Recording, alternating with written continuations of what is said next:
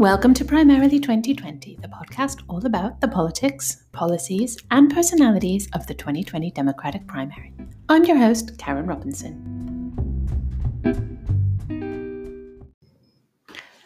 On Friday, the 20th of September, which is tomorrow as I'm recording this, there has been an international call for a climate strike for school children around the world and also for people in work to take time out of their day and advocate, think about, be active on behalf of the climate crisis that the planet is suffering.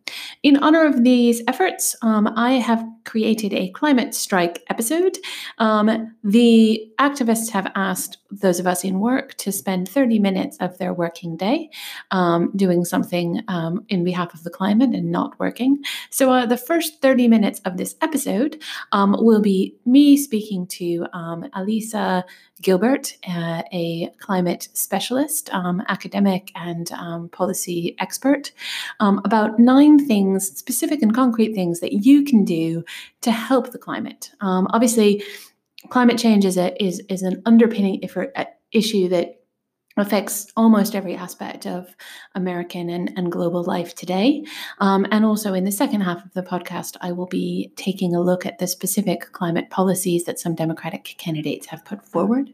But ahead of that, just to help us get in the frame of thinking about what we can do and feeling more hopeful and more constructive and direct action oriented, here are 9 things that you personally can do to help resolve the climate crisis. So I want to welcome Alisa Gilbert, who is the head of policy and translation at the Grantham Institute for Climate Change and the Environment, onto the podcast today. Welcome, Alisa. Hi, thank you for having me. Oh, it's a pleasure. Alisa, I really wanted to talk to you today because the climate strike is obviously happening tomorrow, Friday, which is when many people will be listening to this podcast. And it's been wonderful to see this resurgence in climate activism. But I think a lot of people, like myself, have this vague sense of we're very concerned about the climate, especially as parents or just people living in this future world. But we feel like the problem is so big, we've gone so far down the wrong path now, that a lot of us just feel this sense of learned helplessness, like there's no way back, there's nothing we can do. So I guess the first question I wanted to talk to you about is really fundamentally, is it too late to save the climate? And can we as individuals still make a difference and make an impact? Yeah, thanks. That's the kind of question that's on lots of people's minds. So let's take that one part at a time. First of all, is it too late to do something about the climate? So it's not too late. And in fact, more importantly, we actually have to do something about it. Because if we don't act now or start acting now, then the challenge and the problem of climate change is just going to get worse and worse. So we've emitted a lot of greenhouse gases into our environment already, and that's causing the global temperature to rise and causing a lot of knock-on climate change impacts. Now, if we don't start curtailing and reducing the amount of emissions that we put out there, it's just going to keep getting hotter and hotter and hotter. So it's a different way of looking at it, that we must do something now so that we can start turning the tide, right? Now, then the question is it too late? And then you have to say, well, too late for what? So we've had an international report towards the end of last year by the Intergovernmental Panel on Climate Change. And that report was looking at what it would take to limit the change in global temperatures just to 1.5 degrees above pre-industrial levels. What would we need to do to limit the temperature rise that much? And they estimate that what we need to do to be able to have a chance of reaching that goal is to reduce our emissions globally of greenhouse gases to net zero around 2050. And that's a really significant change. That means no more emissions pretty much from fossil fuels and all of the activities that we do, that including industry and agricultural activities that produce greenhouse gas emissions. It doesn't mean stopping those activities, it means preventing the emissions that are related to those activities. So then the question is, could we do that? So there are some routes that we could follow that could enable us to still limit temperature rise to 1.5 degrees. But I'll be honest with you, they're really, really hard. They're hard to do them at a totally global level. But we do have to try and reach that goal, I think, because it's only by doing that we'll start making those changes to the system where we live, to make it possible. So, for example, to whole scale change our relationship with how we travel, for example, in cities and beyond that. So we have to aim to get to that net zero around 2050 as best we can.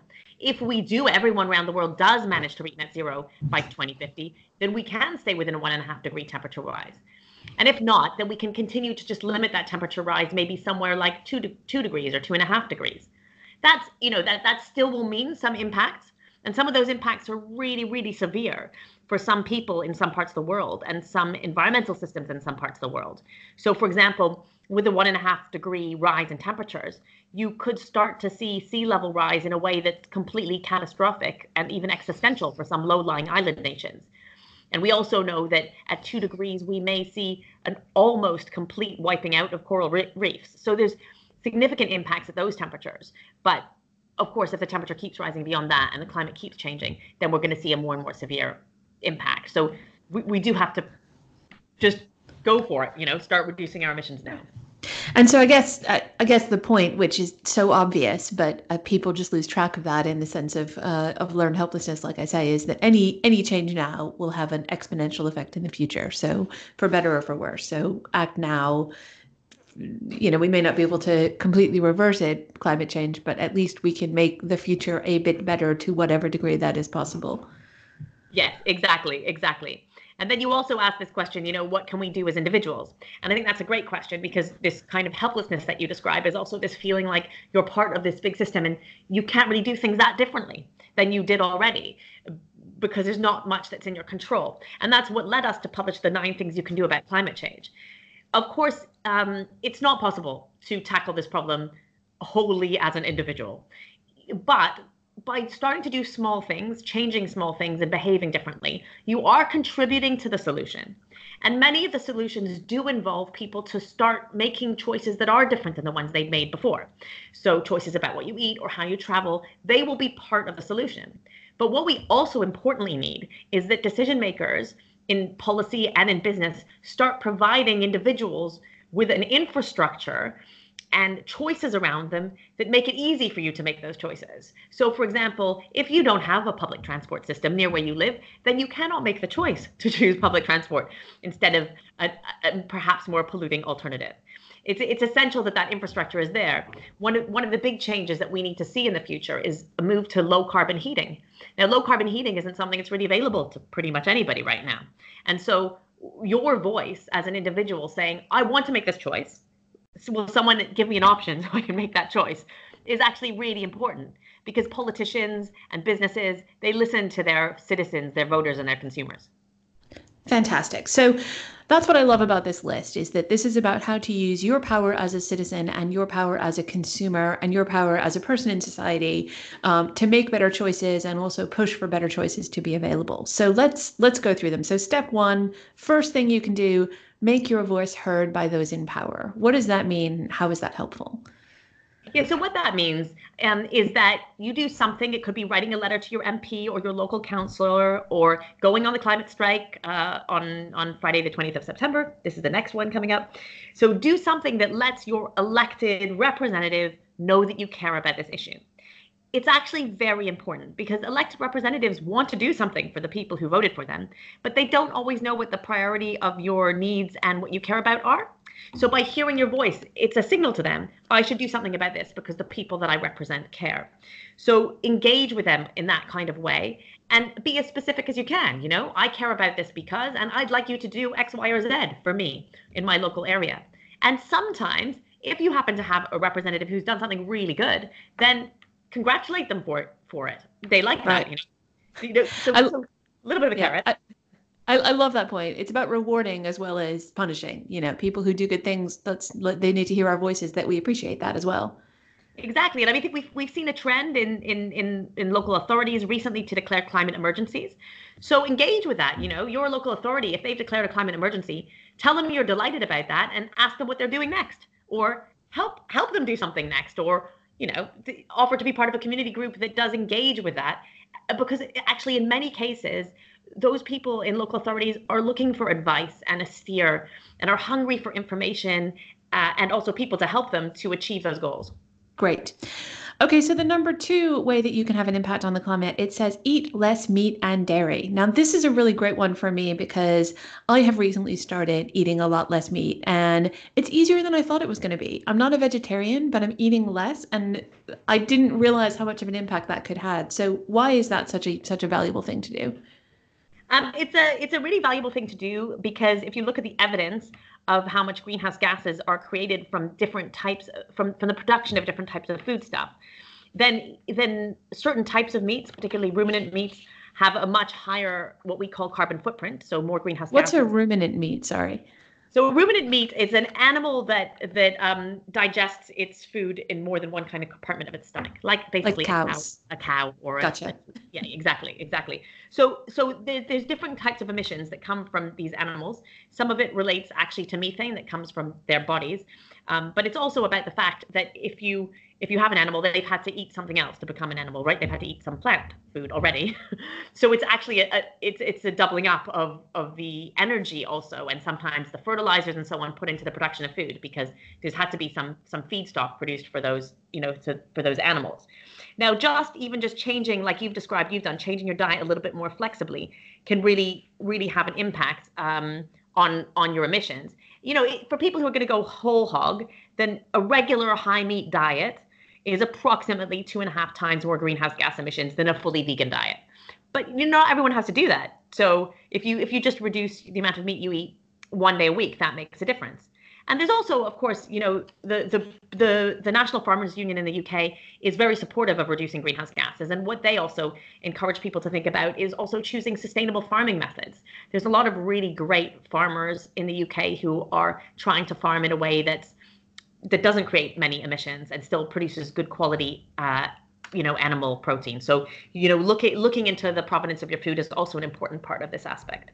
And I think that's a great example of where your consumer power to affect the choice that you're granted is so important, because it wasn't that long ago that it was relatively hard in a lot of places to eat a vegetarian or vegan diet. And I feel like one of the reasons I found it easier to reduce my meat consumption is there are more good vegetarian and vegan options out there. And there are more farmers who are willing to come out and proudly live up to certain ethical and environmental standards. So the kind of change in the system has allowed for better consumer choice in this case. Yeah, I think you're right, and that's being the early movers who purchase those products and reward those farmers for the choices that they've made, and also show those restaurant establishments and so on that this is something that consumers want. Then the more we're going to see of it. Great. Number three, cut back on flying. Yeah, so this is one that people find quite difficult in some parts of the community. There's some people who fly a lot, but actually the people who fly are a small percentage of the population, actually, usually the wealthier part of the population. And flying is very, very, very greenhouse gas intensive. That's because obviously flying a small tons and tons of metal through the air requires a lot of energy. And at the moment, the best carrier of that is fossil fuels. So reducing flying is something that can really make an impact. And I think really what we're asking people to do for those people who do fly is really to think about whether you really need to fly on every occasion. There's a lot of people, we live in a very interconnected world, who have family that they really need to visit, and that's a very important part of their lives. But there is quite a lot of business travel that could perhaps be replaced by video conferencing or similar. And so just think about how you travel. Maybe try it out also. Try going on a train journey when you would have flown. Train travel is less carbon intensive, and particularly where we have increasingly electrified train routes. So give it a go. One thing that you list in your guide that I hadn't previously thought of, and this is not particularly relevant to me, but but you did say actually flying economy rather than first class or business class is more carbon efficient if you have to fly because it takes up less space. So overall, it's better. And I never thought of it that way. Yeah, I think it's an interesting one. So actually, if you fly in a relatively new airplane with a lot of people on it, so efficient packing of people, then actually for a given amount of fossil fuels, you're actually transporting the most number of people that you could. So that means that your footprint as an individual is lower than it would have been. If you travel in your own private jet, then your footprint is actually enormous as an individual compared to what it had done if you're traveling it's a much smaller plane with lots and lots of people. So that's also a consideration you can make. Yeah. It's very easy for me to make the sacrifice of not flying business class since I don't get to anyway. But you also talk about carbon offsetting, where you do need to fly. How does that work? So carbon offsetting is a way of making an additional carbon reduction somewhere else on the planet to compensate for the fact that you've added some pollution. So in a crude way, that's like saying, well, so I'm flying, I'm going to plant some trees, and they're going to pull some carbon dioxide out of the atmosphere as they grow, which will compensate for the fact that I've added a little bit more in as I fly. And that's, it's really an interim measure that's available right now. There's companies that offer some carbon offset products. I think some airlines allow you to purchase them when you buy your ticket. In the long term, we're going to have to find a way to travel, and that might be with new flight technology that doesn't emit any greenhouse gases, because eventually we are going to have to reduce greenhouse gases all around the world in every sector, and there won't be anywhere left to make these offset investments. But for the moment, there are actually kind of different places where you could make an additional investment with your money that reduces greenhouse gas emissions where they wouldn't have been reduced otherwise. And you can do that as a compensation for what's happening while you're flying.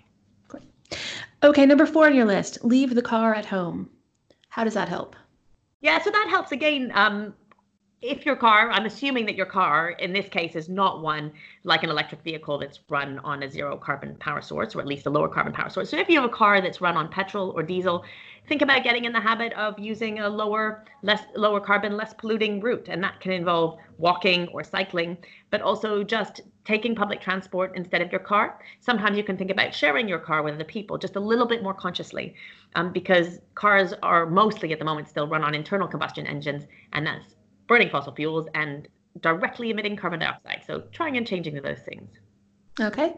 Number 5, reduce your energy use and bills. That's presumably to do with your home energy use. Yeah, that's right. And so when we talk about energy, actually, most people immediately think about electricity. But of course, in your home, there's two main ways you use energy that have a big impact on the climate. One is your electricity use, and the other is your heating use. And in fact, you can save a lot of both of those uses by making your home more efficient in the way that they use energy, and making sure that all of the appliances and technology used are as efficient as possible in the way that they use electricity. And you can go a lot further than in reducing those emissions by just already using less fuel. And then after that, you can say, well, is the fuel I use the cleanest fuel? Can you find renewable electricity provider? Can you go as far as you can in getting some renewable heat provision, which is a technology that's not quite out there fully in the market yet, but for electricity it is. So the best thing you can do is increase the efficiency, and then you'll be using less fuel, and that will also save you money. Right.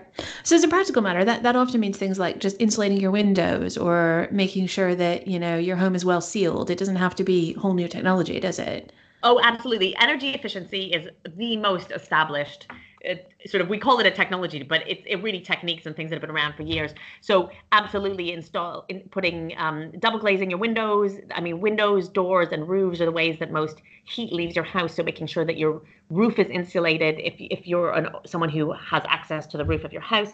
Certainly walls, proper insulation, and that kind of thing is really, really, really vital. But then with appliances, when you go and buy an appliance or you lease an appliance, it can tell you about its energy efficiency rating. And of course, the most A++ you can get, the better. And those things also are easy ways to reduce your electricity use. And of course, think about the same thing when you're choosing your water-based appliances also. So you can choose something that's also water efficient as well as energy and electricity efficient. Great. Okay. The next one, respect and protect green spaces. What do you mean by that? Well, so one of the issues about climate change, and I've spoken to you mostly about what we call mitigation, so stopping climate change from happening by reducing our greenhouse gas emissions. But another dimension of climate change is, of course, we do know that the world is already getting warmer around us.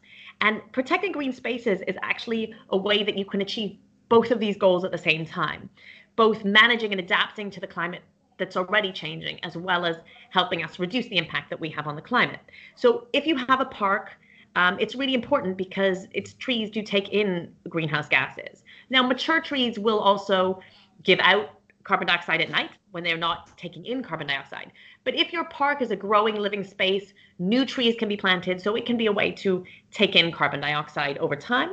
But also, these areas actually cool down spaces, particularly big cities, where heat gets concentrated. So as our world is getting a little bit warmer, having green spaces there has a double effect on climate change. And does that also mean that if you are, say, a homeowner, that planting a garden and reducing the paving and kind of the adding more green space into your own personal property has potentially an impact. Absolutely, absolutely. And it's got the same, as I was saying before, an impact on both sides. If you can plant a couple of more trees, please try to do so. The government has a very ambitious tree planting schedule for climate change. Trying to plant about, I think eventually maybe 40 or 50,000 hectares of trees per year by 2050. And that's a lot. As a country, we only currently plant 9,000 hectares of trees a year. But that should also include some urban trees. So if you have a garden, think about planting trees, and definitely think about removing some paving, adding some green space there. That kind of different land use is also excellent for biodiversity. It helps absorb water and rain, and we also expect, as the climate changes, to have some more different kinds of basically rain and precipitation events. So you'll also help protect your home against flooding in your area from that kind of thing. Great.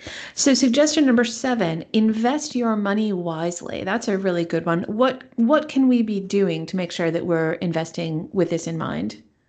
So increasingly, investors and companies are being asked to say a little bit about what their approach is to climate change.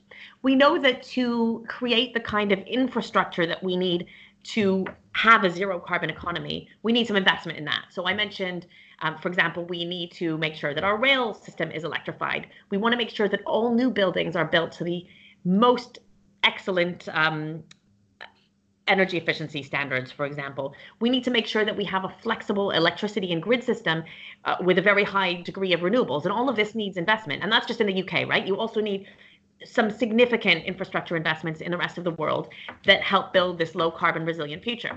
So who's making this investment? Well, this investment is being made by banks and financial institutions. And a lot of those investments are being made with our savings. So you should ask yourself, well, my big savings, if I've got any savings at all, might be in a bank, but I might also have a small pension fund. So what are the people doing with my money until I become a pensionable age? So you should find out from your pension fund what they're doing, and actually see if you're in the kind of pension where you can move your pension choice between different options, some of which might actually have some quite good environmental and even climate credentials. So think about what messages you can send to those people, and where your money is saved in a bank. Again, if you have savings, find out from your bank what they're doing about climate. And just like the make your voice heard recommendation, these banks need to hear it from their customers. And if they hear from you that you want a product, and they hear from lots of people that they want that kind of product, then they're going to have to start providing it. I love this one because also it touches on the economic benefits and the prospective, economic advantages of being smarter about climate. One of the things, this podcast is mostly aimed at an American audience. And one of the things that people don't often understand is that actually clean energy is a huge growth field for America. And more people work in the solar industry, for example, than in the coal industry, even though the coal industry gets a lot of attention. So it's right now, it's where the jobs are and it's where the economic growth is coming from. So it's also probably a pretty wise investment decision to think about wanting to invest in these industries that are kind of emerging technologies that are going to be more future facing than the kind of outdated carbon producing industries that we've been relying on for investment. Yes, certainly. There's lots of growth opportunities across the piece in climate change technologies, and that's an exciting place to invest in. That's not to say that it's not without its risks, right? Sure. All new growth areas are, but that should be a risk that people consider taking, right? Yeah. And I think also with a view to sort of just investing your money in somewhere safe, there's often a little bit of a disagreement about whether, fossil fuels, these big fossil fuel companies continue to give you a safe return, stick with them. But eventually at some point, they might just stop giving you that kind of return. Yeah. There's an increasing pressure on those companies to have something that have a policy and approach that's relevant to the climate crisis that we're facing. And eventually something bad is going to happen to some of those companies. Yeah. And that's a real risk, especially with your long-term investments that you have, for example, in your pension fund. So is that a risk that you're willing to take? And, finally, we also observe the climate around us changing. And you need to think about if your long-term investments are in things that are at risk of being damaged by climate-related events. We've seen severe heat-related events recently actually affecting agricultural outputs in some countries. We've seen flooding events, which again, to some degree, are attributable to the climate changes that have already happened, also destroying infrastructure and property. So you have to think to yourself, have I actually climate-proofed my investments? Is the guardian of my pension fund actually thinking about this or not? Right. So suggestion number 7 for helping the climate I'm sorry, number 8. 7 was invest your money wisely. Number 8 is cut consumption and waste. That's quite general. What do you mean in particular? So what we mean by that is, as I said to you at the beginning of this podcast, it is possible for us to, stay within some of these temperature goals that we've got in mind. But one of the issues that we face is that we basically, especially in the wealthy, developed part of the world, we use a lot of stuff. And actually, we probably use a lot of stuff that we don't need to use. And if we reduced and were a bit more efficient about our use of things, and also prevented waste of stuff, then actually, again, we wouldn't be creating all these emissions from making and remaking things all the time. So if you just think about buying things that last a long time, all kinds of products and good quality products, that's sort of sensible for the bottom line, again, if you can afford the upfront costs. And it also prevents this sort of cycle of producing greenhouse gas emissions constantly in the production of many sort of things that we buy and just toss away. And, this thing about waste is relevant to products. It's also relevant to food. Wasting those kind of things is simply throwing greenhouse gases out into the atmosphere without bringing us even any particular benefit. Right. Excellent. So buy that one really excellent blazer instead of buying 6 cheap off the shelf dresses, basically.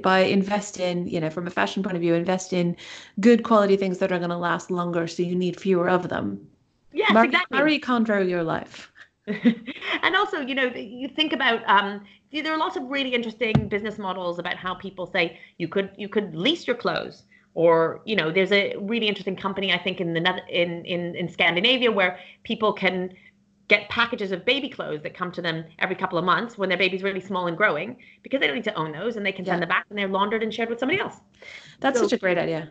Yeah, that's a good one, right? I mean, kids' clothes are such a nightmare for that. And actually, we have a local neighborhood group that's a seller swap, where we're just constantly, people are passing on their old kids' clothes to another family and so on and so forth. Stuff like that works as well, doesn't it? Just sharing out where you have to buy something, like you need to buy baby clothes for a kid who's only going to wear it for 2 months. Well, then make sure you're not the last person to wear those baby clothes. Exactly. All these kind of community initiatives or group initiatives are all good ways on basically cutting this sort of consumption and reducing how wasteful we sometimes are as a society. Okay, and the final point, which again feels like a very big one, is just talk about the changes that you make. What do you mean by that, and how does that make a difference? I think I've worked on climate change for quite a while, and I think at the beginning this was something I did at work, and then I wouldn't really speak to people about it when I left work, and that's something that we started to realize is a problem, actually. When people are making quite big changes, so like you spoke about trying to eat less meat, actually speaking to other people about your journey doing that might inspire other people to change, or it might just help us as a society start moving in a direction that otherwise we wouldn't. So there's a kind of inertia. If everybody thinks it's impossible and no one thinks anyone's doing anything about it, then it's going to stop individuals from taking action. But if they think, oh yeah, look, my friends and my neighbors are trying this, then you actually might find that we can all become greater than the sum of our parts. And you say, don't be a bore or confrontational, just talk positively and be honest about the ups and downs. I think that's really important, because nobody wants to hear you going on for an hour about how veganism is great and everybody must give up meat. But it's really interesting to hear people's personal stories and where they're coming from. Just make sure it's a two-way dialogue and a give and take.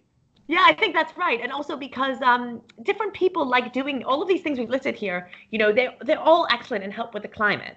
But other people might choose to do these things for other reasons. And so actually, when you engage with people, it's good to hear from them what they feel uncomfortable about. Maybe someone, might feel very uncomfortable about walking. They like to take their car. Perhaps they feel safer in their car. And maybe they wouldn't do that for climate change reasons, but maybe they have a child with asthma and actually they're very concerned about air quality. So they might actually be willing to change their car to an electric vehicle. And you can have a conversation about why that works for their priorities and your priorities. I love that. So listen, Elisa, we've talked about a whole bunch of personal things that we as individuals can do. And I personally feel really inspired now that there is a lot of things that I can do really practically in my local world. But if you were to, if I put you in front of a policymaker, let's say the next president of the United States, and you were to ask him or her to make a policy-oriented change at a national or an international level, what kind of change, can you think of a single policy that you would suggest that you think would make a big impact at that level? The first thing that springs to mind, I mean, I would say something about infrastructure. I would say that the low carbon infrastructure needs to be invested in now across the whole of the US and any country like the US to help citizens make these choices, particularly for low carbon transport, low carbon heating, and low carbon electricity. So that person would have to start now and reinvest and recreate the concept of public transportation, including railways and other systems reaching into rural parts of the US. I think that's really vital. Make that something that's exciting and modern and acceptable in a way that people will want to travel and rely upon. And similarly for the power sector and the heating sector, valuing that kind of technology that's now available across both heating and electricity, and starting to create communities where nobody even has to make a choice. They just get the low carbon option. Yeah. Again, it's about that choice architecture. It's helping people not even have to make good choices because the choices that are available to them are all better.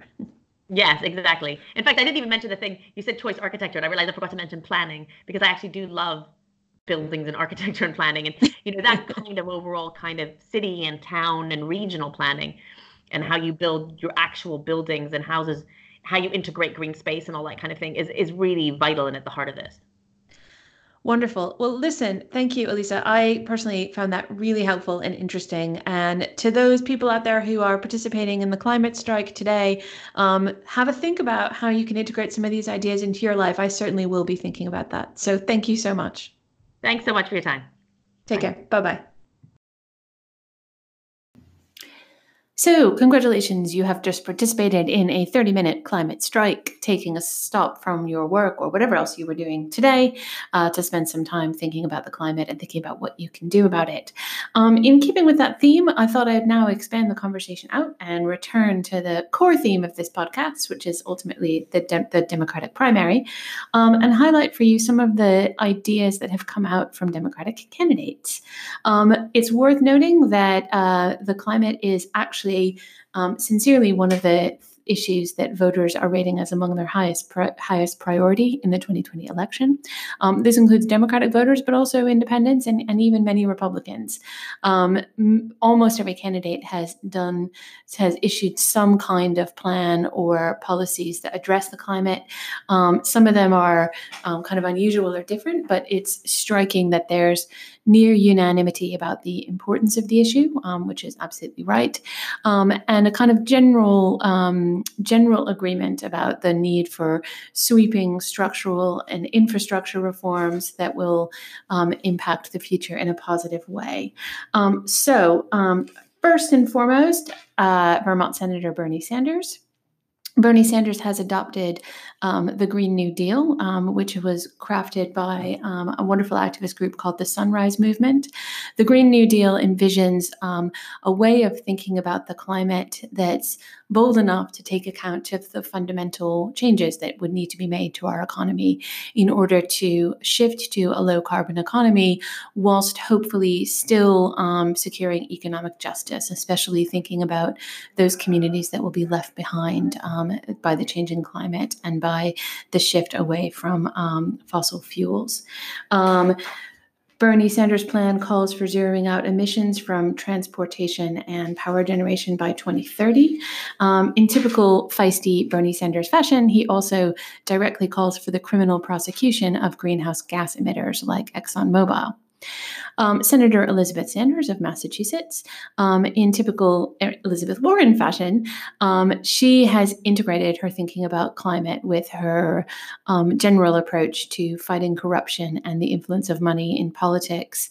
And she's integrated, rather than produce just one climate plan, she has integrated it in her proposals for a range of issues. So she's included proposals on the climate in her proposals on public lands, military spending, trade, U.S. manufacturing, and a bunch of other things. She's also proposed reaching 100% clean energy as soon as possible. Her view is that the climate is not one issue, it's integrated in everything that we're working on. And so she said, I decided I was going to look at climate in every part of the plans I'm working on. And in general, she's framed climate as an issue of economics, public resources, and national security, not just an environmental issue. Andrew Yang, an entrepreneur and kind of slightly unusual candidate in that he currently holds and has never held any elected office, takes a sort of tech bro approach to solving climate change. He has proposed some kind of more tech-led innovation ideas like geoengineering. Geoengineering is an approach to kind of using innovation to kind of radically disrupt the planet. For example, some of the more unusual ideas are things like putting mirrors in space to deflect sunlight away, or spraying particles in the air to help cool the planet. But another interesting thing about Yang is he's proposed $40 billion worth of grants earmarked for people in coastal areas to help encourage them to move inland. He's basically just kind of taken the sad but true realization that there are a lot of people living in communities right now that will be underwater. Even almost no matter what we do in the climate now, because we've waited too long. So as much as that's a sad thought, Yang's position, which I completely understand, is that we need to now account for some of that. Former Housing and Urban Development Secretary Julian Castro has a similar set of concerns, but from a global, not just a U.S. perspective. He's directly called for creating a new classification for refugees, of climate refugees, to benefit people who are fleeing from climate-related disasters. So this is just him recognizing that there are parts of the world, and tragically, they are typically the low carbon producing parts of the world, developing economies in low-lying islands and areas, who will be disproportionately affected by the rising sea levels and the catastrophic climate change. And he is proposing that we create a category to welcome those people into the United States, which, to say the least, is not President Trump's strategy or approach, but is very kind and compassionate and concerned with global justice. Senator Kamala Harris, interestingly, has taken almost a prosecutorial approach to some of her proposals on climate change, which, again, makes complete sense given her background and her story. She is interested in expanding access to the legal system for people who have been negatively affected by greenhouse gas emitters. It sounds a bit wonky, but basically what she's saying is that she wants to statutorily reinforce standing. That means make it possible for people to seek redress through the legal system for climate change related phenomenon. So again, that's a very prosecutorial approach, but it also does kind of touch on something that's a key problem that we do have in dealing with the climate generally, which is that it's difficult often to pinpoint an individual victim of a problem. There are whole communities that are victims, and the legal system is based on an adversarial approach of kind of one directly affected individual challenging one direct person or company. So some of the changes that she would be making would be almost kind of taking that negative externality, to use an economic term, and making it something that people can seek direct redress for legally, which I thought was kind of an interesting approach. Former Representative and Texas Senate candidate Beto O'Rourke was the earliest Democratic candidate to come out with a climate agenda. And he starts by setting a legally binding target for net zero greenhouse gases by 2050. Gets there through a range of mechanisms, but basically is doing targeting net zero. He's also stressing the economic benefits of it. As a representative, he talks about, let us as Americans invest in the people of Houston and the southeast of America and every community that's on the front lines of climate change. So sort of talking about the fact that we need to invest in these new industries. South Bend, Indiana Mayor Pete Buttigieg has talked about kind of the generational displacement effect of climate change. And his proposal, amongst other things, it calls for, it would cost about $1.5 to $2 trillion. And it calls for a carbon tax to fund it with revenues distributed back to low and middle income Americans. So basically, he's using a kind of economic equality argument there as well. Amy Klobuchar, Senator of Minnesota, she's proposing $1 trillion infrastructure package to modernize the power grid, retrofit buildings, etc. This is a little bit like what Elisa was talking about with getting the infrastructure right, which is a common theme of many of these plans is getting kind of climate-friendly infrastructure in place. New Jersey Senator Cory Booker has talked about climate change as a social justice issue. And interestingly, as a vegan, Booker says he's not necessarily aiming to phase out meat, but he does talk about U.S. food production and how it could be restructured in a way that's both more sustainable and more just for the farmers themselves. And that's a really interesting issue that I think we're only just starting to understand, which is that commercial factory farming is not only bad for animal welfare, it's bad certainly for the environment and the way that we produce, but actually it hasn't been very fair and good for farmers. And actually there is other land use for land use for crops would probably be a more sustainable and a preferable way in a number of different ways for farmers to actually use their land. So how could we shift to that ground? Former Vice President Joe Biden is originally sounded like he was talking about kind of a middle ground policy. He took a lot of criticism for that, but when he did put out his policy, it actually was quite similar to a lot of the other Democratic policies. One interesting point in Biden's plan is that he talks about prioritizing the creation of electronic vehicle infrastructure, charging stations, basically.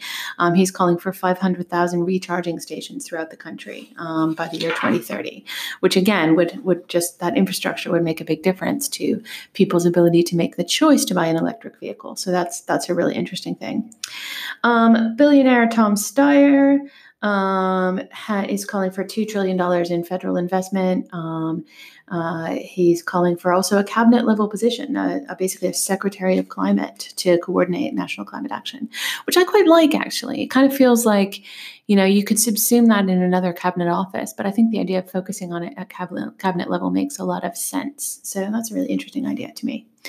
Colorado Senator Michael Bennet, he's calling for a global climate summit in his first 100 days in office. He also, and I thought this was quite interesting, he calls for a climate bank. So something that would to take money away from the private sector and basically, to add money into the private sector to help drive the financing of clean energy and climate resilience projects. But I think the idea of a dedicated financial instrument specifically for the purpose of funding and incentivizing climate beneficial products and services is a really interesting idea.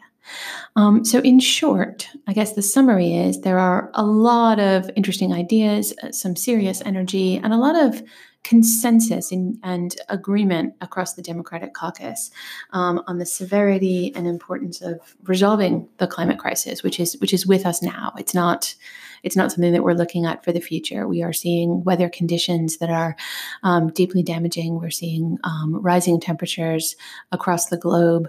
The possibility that the climate might change not just by the two degrees that we're preparing for, but by as many as 3 or 4 degrees. The potential impacts of that would cause millions of people to be displaced. It would cause the destruction of longstanding ecosystems and economic and environmental infrastructure. It would be devastating to the country and to the planet. Fortunately, as we've been talking about today, there is no need to give up. There is lots that we still can do, and as long as we start today. So I will be doing whatever I can, and I think if we all do, and if we all speak up, and we all make sure this issue is driven to the top of the political agenda, at least on the one side of the American aisle that cares about saving human life, then the Democrats seem to be our last hope. So in a sort of Star Wars-y way, I guess we'd have to say, "Help me, Democratic Party, you're my only hope." And there it is.